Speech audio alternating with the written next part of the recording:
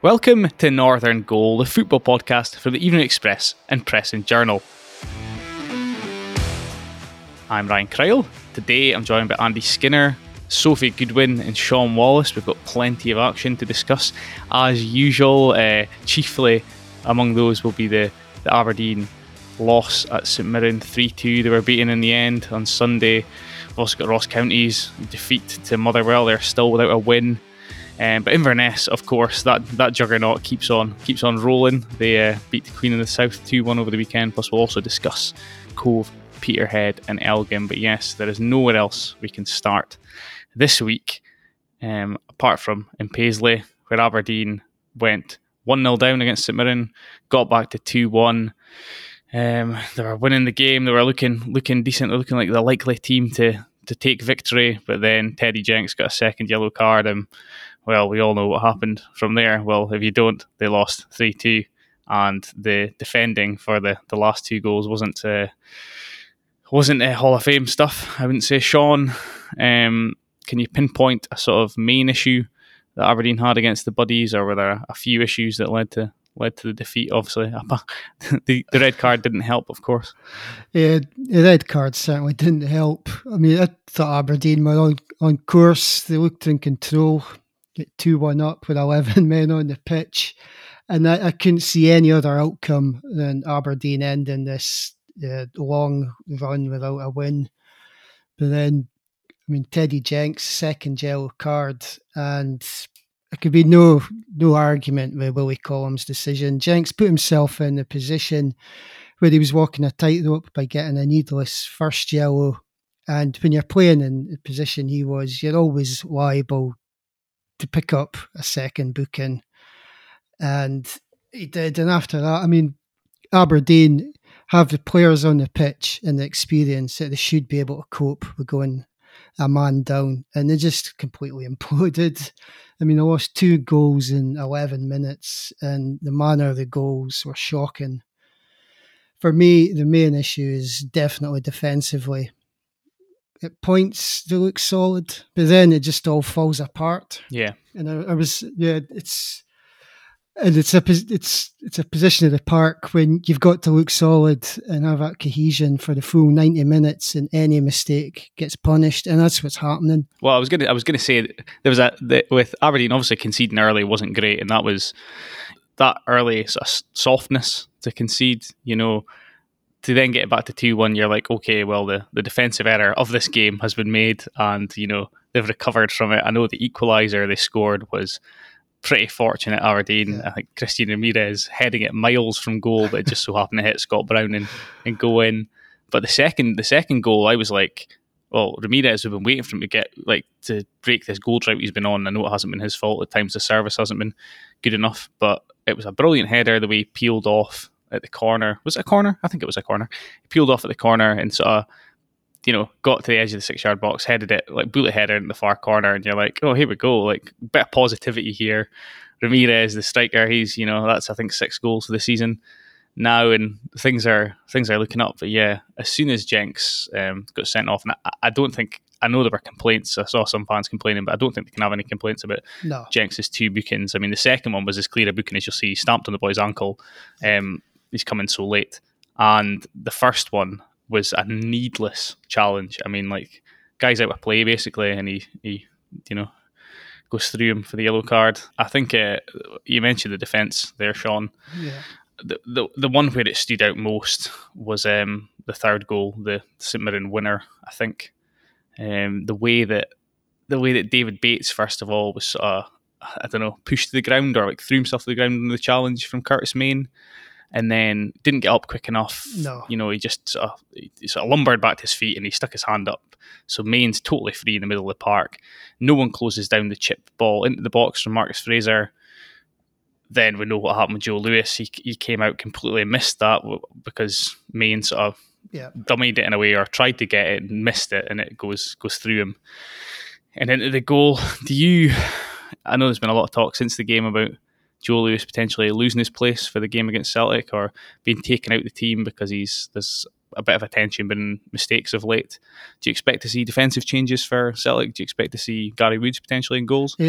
Well, first I'll just mention that the Ramirez goal. I mean, what a beautiful goal it was. Just the way, I couldn't believe the way he was almost like flying through the air and then managed to direct it and almost curl it with his head into the far corner. Stunning goal. And I thought, here we go, 3 points. But, but it wasn't to be. And in answer to your question about Joe Lewis, there's been a lot of focus and attention on Lewis. And I mean, goalkeeper, it's probably the loneliest position in the game. And I mean, Lewis is making mistakes, but I think the performance of the defence in this has got to be questioned because he's been left woefully exposed by the defence. I mean, Joe Lewis was left with a 50-50 ball against Curtis Main, with the strikers coming in full on him. I mean, what's he supposed to do? Yes, he didn't get the ball, but he should never be in a position where Curtis Main has got a free run in on goal. So, I mean, Lewis, a bit of a blunder, but I don't completely blame him for that. And the first goal, it was a bad kick out from Lewis, but I mean, it got to near the halfway mark. Surely, if someone in that midfield can get the ball, get it under control, and get it moving, but not was recycled straight back into the box, and there's no one there to block it. I mean, like David Bates is out of position, he's trying to track back, and he managed to get a touch onto it, which deflected it slightly past Lewis.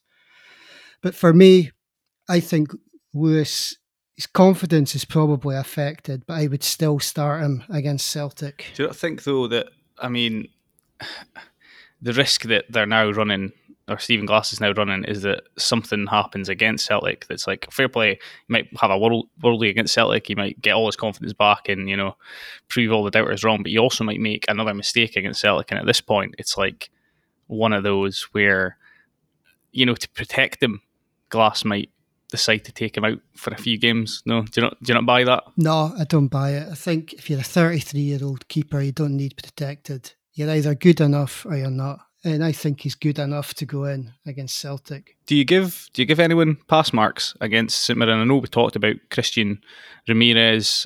He probably gets pass marks for me. Yep. Ryan Hedges was back and lively early on. Seen a few fans agreeing, saying that like we looked at a totally different team. They looked a totally different team, I should say. With Hedges back, Teddy Jenks, I think, he played well, playing reasonably well at points. Was he? Yeah. Until he got sent off. Yeah, Teddy Jenks played well until he got sent off. Ryan Hedges, I thought, looked lively. He was drifting across the pitch, getting into dangerous positions, looking to push on and break into the box, which is something that's been missing for so long with Hedges out for the last 6 games. Ramirez, fantastic goal. He looked lively. But yeah, again, he had a couple of misses. I mean, there was one shot he skied right over the stand out into the street. And those were forgotten because he scored that goal. But then you've got a keeper who you could have a couple of great saves, but if you make a mistake, that is what you're remembered for. Football is fickle. It is. It's brutal, a brutal sport. But a couple of pass marks, but overall, a fail for Aberdeen again. So we're But I think it's close. I don't think it's like a terminal decline for Aberdeen. I think there are signs there that it will click. I mean, they've got people that can score goals. They've got attacking players. I mean, they've got international centre-backs there and 2 of the most exciting young full-backs in Scotland. So surely it has got to click, but it's got to click sooner rather than later because they can't go into a run of games where they've got Celtic, Rangers, Hearts, Hibs and Dundee undercooked. So if it doesn't click in the next month, then they're in real trouble. I think the thing that worries me the most isn't the forward areas. I think there's still goals in the team. I know they've been accused of having a lack of creativity without Hedges, but I still think there's goals in the team. What concerns me is probably the fact that every single week we're talking about these defensive mistakes, and although we're chopping and changing the defence, and as you said, Bates Gallagher, huge pedigree. Constantine's obviously out, and it's become clear how big a player Andy Constantine, if we didn't know already, is for Aberdeen. But yeah, it's the fact that those mistakes keep happening. But Stephen Glass, I know he told you that he still thinks he can make things better. That's a direct quote. I think his view is that performance levels haven't merited the amount of points that they've got this season so far. But the stats, yeah. In the bottom 6 now, no wins in 8. I think it's their worst run since 2010. Correct me if I'm wrong. 2 points from 15. The last 15 points available. And no clean sheet in 11 games. So yeah, hopefully he can sort it out and sort it out quickly. I wish you were wrong, but those stats are right. I know that it's the old cliche, and we talk about this every season when we're speaking to our columnists at the Evening Express and Press and Journal, Duncan Shearer, William Miller, Joe Harper. But when games against Celtic and Rangers roll around and you're on a bad run, there's always this hope, isn't there, that like you can get a result against Celtic or Rangers, and that is your sort of kickstart. That's the thing that, you know, turns everything round, starts you on a good run again. Are we holding out hope for the Dons against Celtic? Obviously, they've got problems of their own. Yeah, it might sound like false optimism and hope, but I genuinely do think Aberdeen can get something from this game.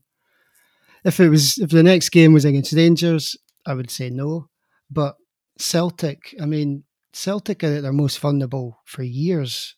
This is their worst league start for more than 20 years. I mean, they haven't won a domestic away game for 7 months. Surely, if Celtic are there for the taking, it has got to be now. And Aberdeen, if they click, like I said before, then they can beat Celtic. And then that could potentially be the springboard to get them out of this concerning dip. Yeah. It's a big relegation 6-pointer, this one. But they certainly need something. Jokes. Of course I am joking. It's going to be absolutely fascinating because there's so much pressure on both sides. Neither of them can afford to lose this because it just the pressure and sort of criticism will just ramp up exponentially. So it's going to be. I don't think I'll have seen such a nervous game as the one on Sunday. It's just who holds our nerve. Just on about the defence, I was going to say, I think one of the issues could be how high the two fullbacks are starting, to go for this attacking style of football. I mean, I was looking at the last 2 games. The starting position of Ramsey has been virtually the halfway line, and it's leaving that big gap which the centre backs have got to cover. And because they're like a new partnership, I don't think they've got the understanding yet where they know who should be where and how to cover that huge space. Yeah, totally agree. We've discussed Joe Lewis already, a goalkeeper going through a tough time at the moment. A goalkeeper who's going through a great time at the moment, covering Aberdeen women, Sophie Goodwin. Sophie, it's all going pretty rosily from my perspective. Looking from the outside, looking in, Aberdeen women appear to have taken to SWPL 1 like a duck to water. Yeah, I think so. I think, you know, the draw at the weekend and a clean sheet means they're now 3 games unbeaten out of their four fixtures. I think it's a great start. I think maybe before the season kicked off that they were maybe written off a wee bit. People were maybe a bit pessimistic about how they would do. It's quite a young side, a side that's had consecutive promotions, you know, only 2 years ago playing in Championship North, but they've coped really well. They've already surpassed, they're now equal to what the bottom side had on points last season. So, and I think they'll get more. I think they've established themselves already. And I think the point at Spartans proved that. Spartans are a really good team. They're a team that finished 4th last season behind only the professional teams. So I think Aberdeen will be delighted with the start to the season so far. Yeah, it's early days, and I know the aim for the season was consolidation and, you know, proving they belonged in the top flight, but they look well on course to doing that already, which I'm sure is positive. Have you reassessed maybe how high you think the Dons can finish I know the issue in SWPL 1 at the moment is obviously the fact that the Dons and Hamilton have played 4 games, while other teams have played 2 games. Other teams have played 3 games, but they're sitting third at the moment. They're above Rangers, who've played 2 games. They're above Hibs, who've played 3 games. As you said, after the draw against Spartans at the weekend, they're above them, but Spartans have still got a game in hand on the Dons. But do you think they can be in the mix among those sides? Yeah, I think so. I think, like you say, the league table is maybe a bit, you can't really look at it and take much from it just now because teams have played different amount of games and whatever. But yeah, I think so. I would not be surprised if Aberdeen finished 4th or 5th at the end of the season. I think that's where they deserve to be so far in the season. This is a really young team, and I think when you look at their performances, they've not always been the best so far, but the fact that they've been able to dig in and get points against teams that they should beat, it's good. But they're against Hearts this Sunday. It's another must-win game for them, and I think it is a team that they should beat. Hearts, their form's not the best. They've not got any points this season, but when you look beyond the Hearts game, Aberdeen's next fixtures are Rangers, Hibs and Glasgow City, the three of the best teams in Scotland. So I think they need to get the 3 points on Sunday to kind of set themselves up for maybe a tough run of fixtures. We've known for the last couple of years that Aberdeen's squad is packed with talent and players that have shone it first in the SWFL Championship North, then they got promoted and they've obviously shone or continue to shine, like Bailey Hutchison, Francesca Ogilvie obviously signed.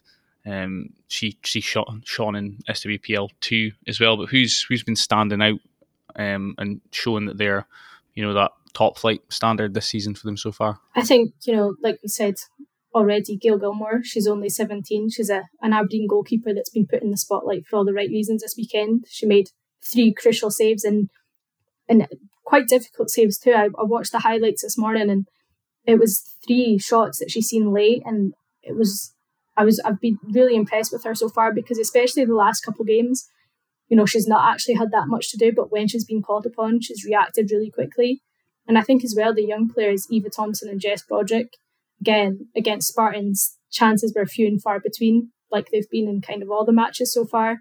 But they're the ones who've kind of been integral going between, Jess is a defender, Eva Thompson plays further up the pitch, but they've both been integral in creating opportunities for the Dons. So I think, Emma Hunter and Gavin must be delighted with the performance of those 3 really young players. Okay, well, hopefully they can keep it up. Anyway, we shall move on. We'll move to Ross County, their loss to Motherwell. Next up.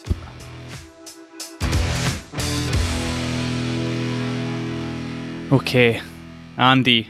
This one was an interesting one. I thought Ross County, obviously, they're still without a win in the Premiership every week. We're hearing that it's closer and closer. But yeah, as I said, they lost this one 2-1. We were discussing before we started recording that the first Motherwell goal was, I think I've described it in my notes as an absolute banger. But beforehand, I think we said that County had a few chances to clear. I think Harry Payton lost the ball out on the left, but there's no taking away from the finish. But then County get back into it.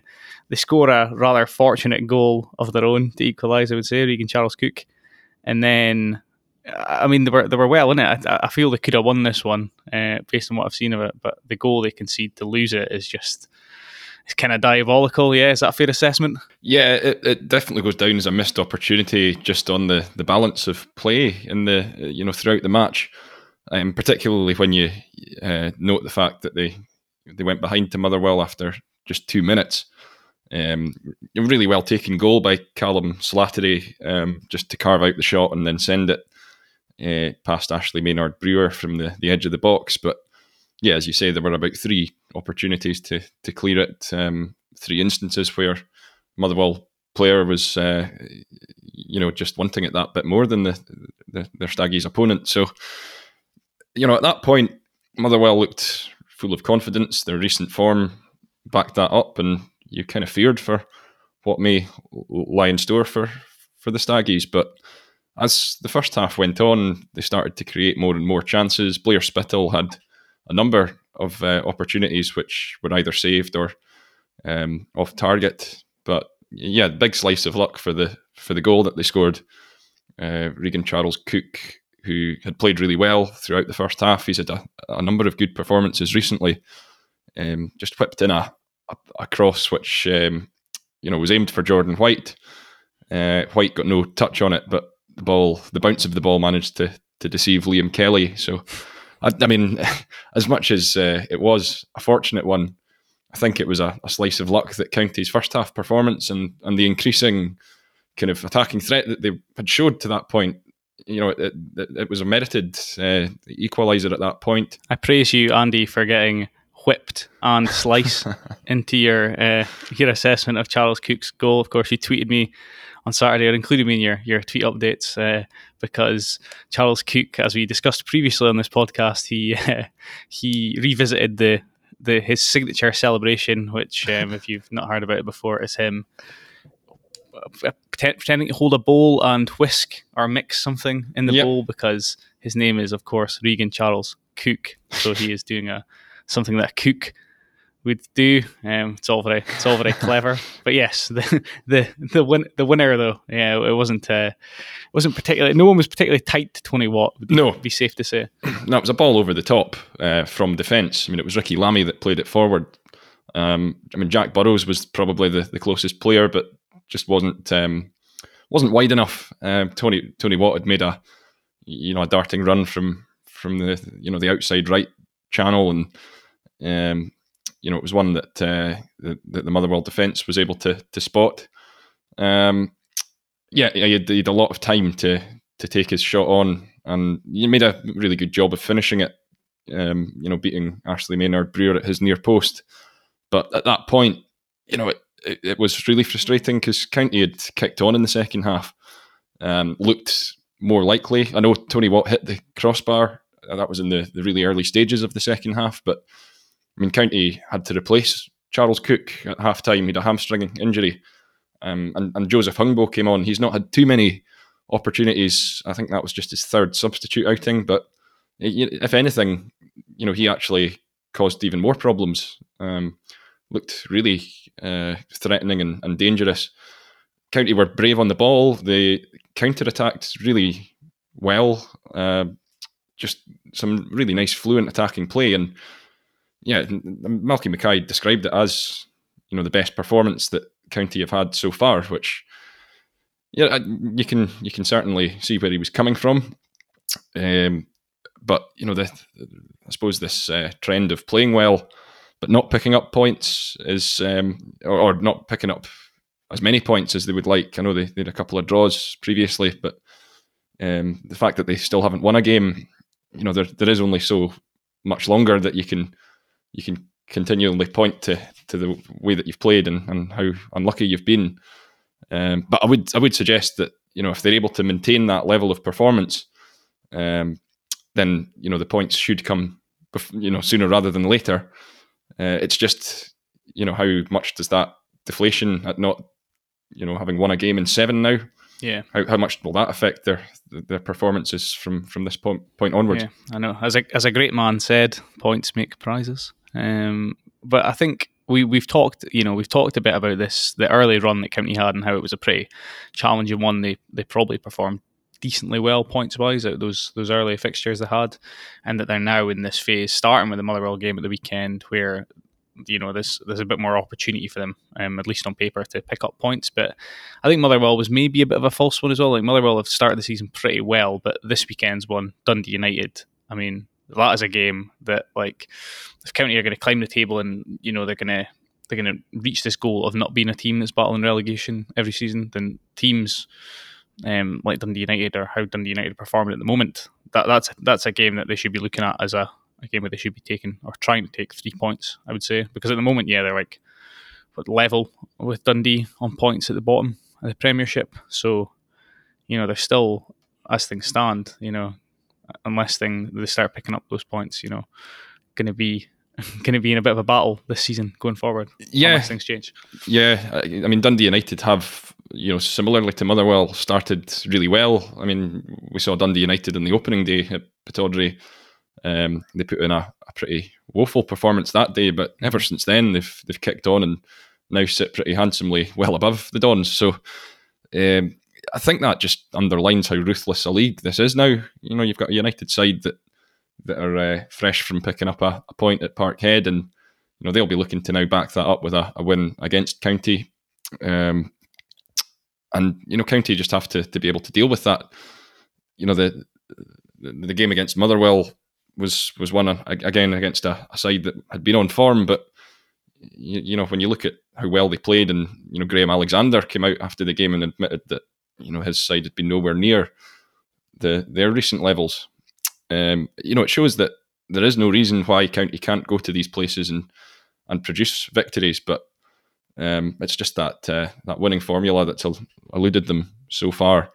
Big run of games though, because it's United away, followed by another couple of home fixtures against St Mirren and Livingston, I think. So, you do sense that they really are coming into that crunch period now, and that the winless run will only continue to be talked about the longer it goes on. So, they just need to try and break that as quickly as they can.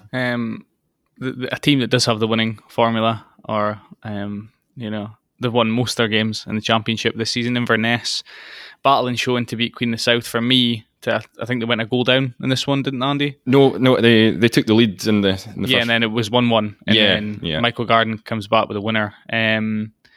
But I think when you see Inverness recovering from adversity like this, just like there'd been a bit of adversity against Dunfermline away from home in the previous game, you kind of it makes me think anyway that they've got a bit of steel about them. They can cope with setbacks, and that it's starting to look to me anyway like they are the real deal. It's not just like a sort of flash in the pan at the start of the season. Like Inverness are going to be in this Championship title hunt. Would you agree? Yeah, because with the more games that they're winning, they're not only are they still top of the league, but they're extending that gap above some of the other teams that you'd have in mind as being contenders at the start of the season. I think that's now an 11-point gap between them and the team that's sitting just outside of the playoffs. So, when you think of how much of an early head start that gives them, they've only started a season as well as this once in the past. I think that was back in the late 90s when they were in the second division.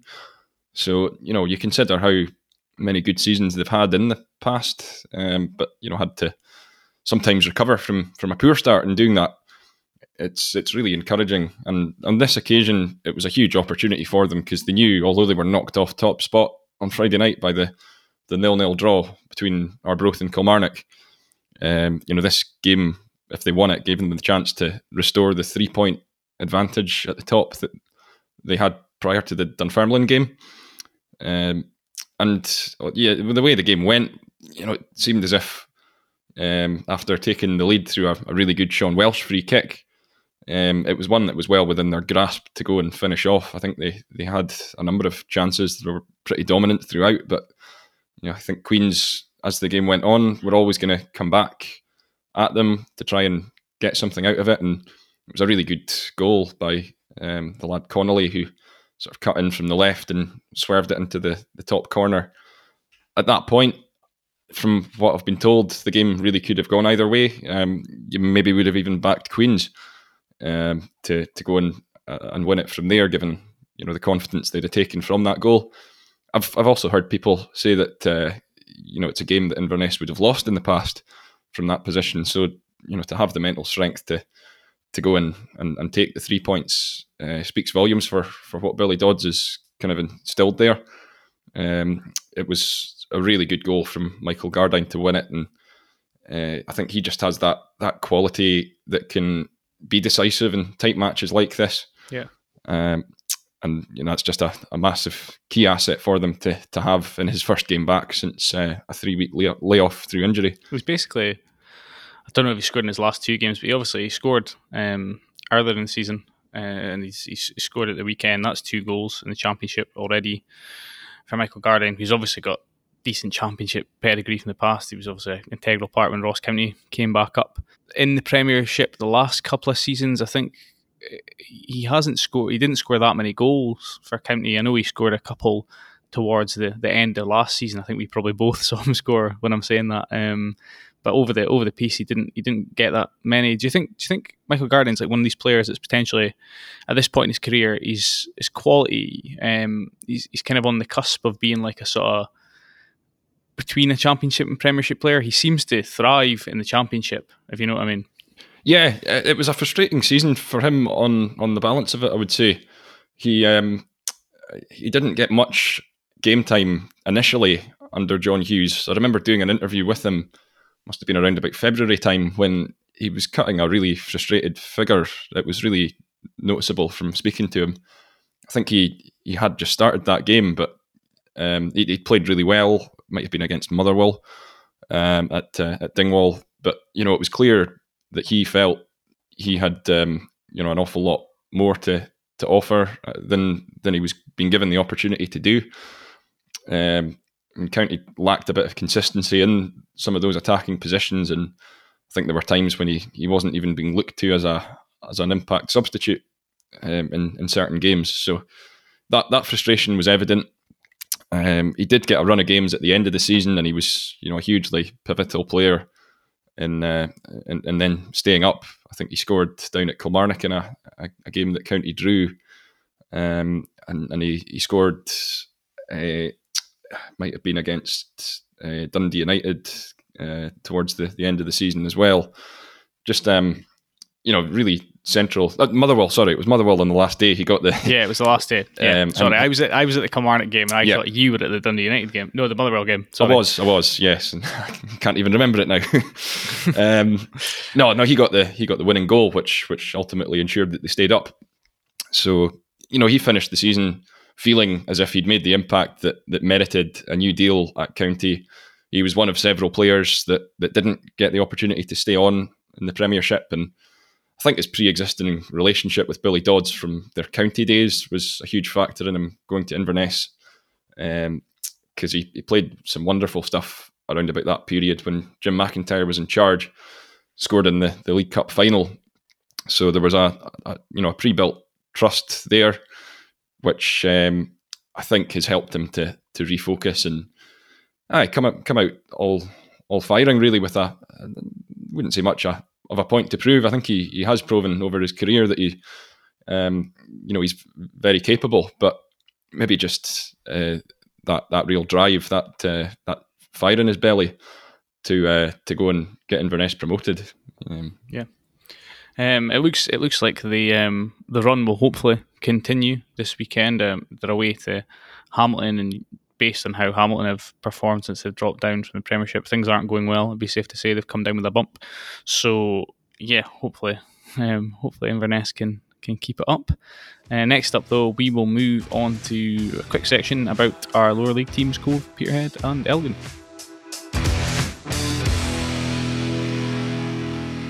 Okay. In the absence of our Cove and Peterhead specialist, Jamie, it falls to me to report on the Cove and Peterhead news this week. Cove, they've got a creditable 1-0 win against Airdrieonians, full-time side. Cove, of course, a part-time side.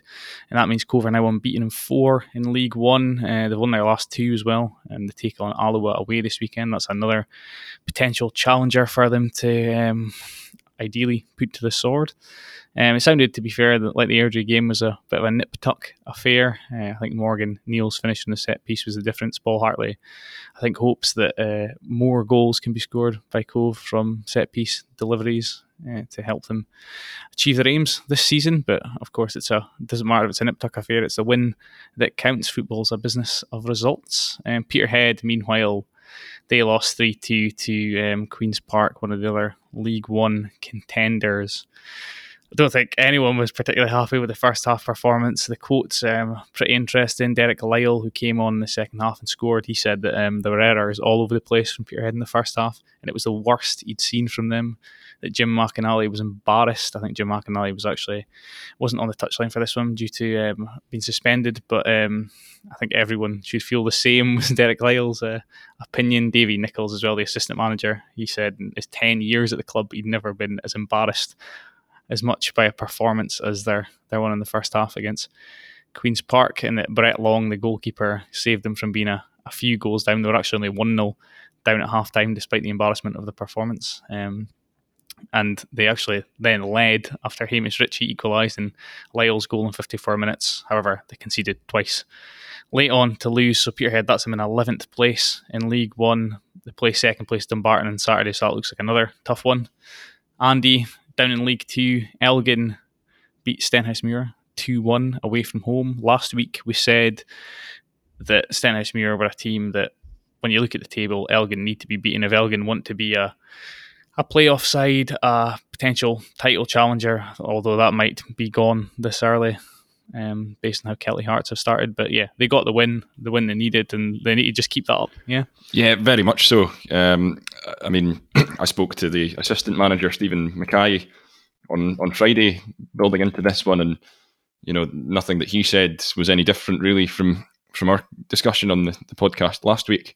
Elgin really knew the magnitude of this one, given the consequences of losing it, because Elgin were really mindful of the fact that Stenhousemuir were bottom of the table, but only a point behind Elgin, and so to lose in an encounter like this one would be really demoralising. But it gave them the opportunity, by the same token, to go and push themselves up a few places in the table, and that victory's pushed them up to 6th now.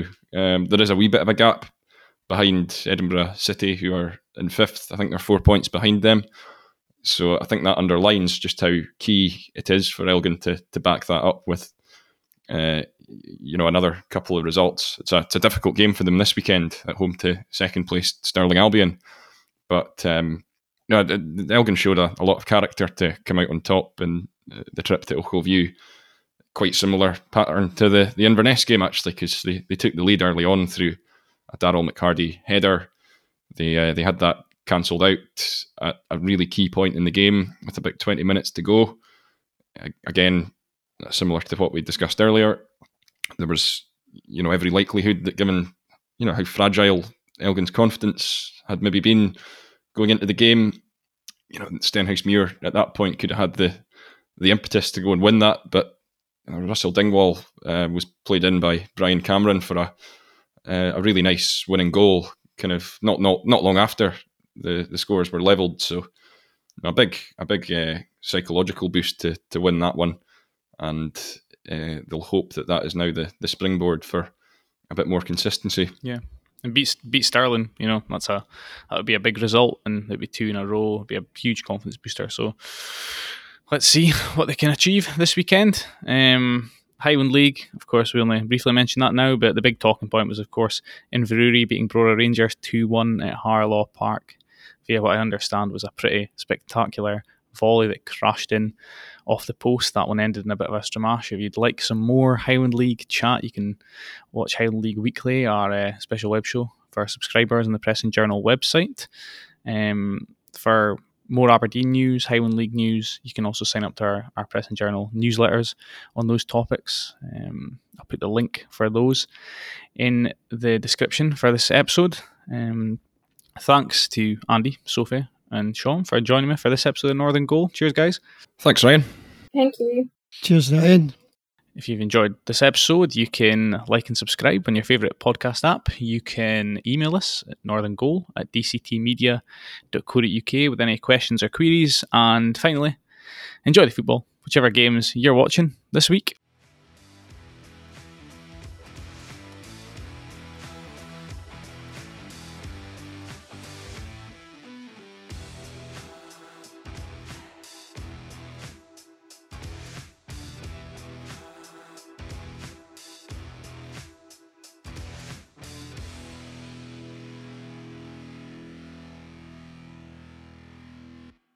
Hope you loved the episode, and if you did, we'd be grateful if you could leave us a review or rating on Apple Podcasts or wherever you get your podcasts. And don't forget to pick up your copies of the Press and Journal and Evening Express every day for the best football writing and analysis in the North.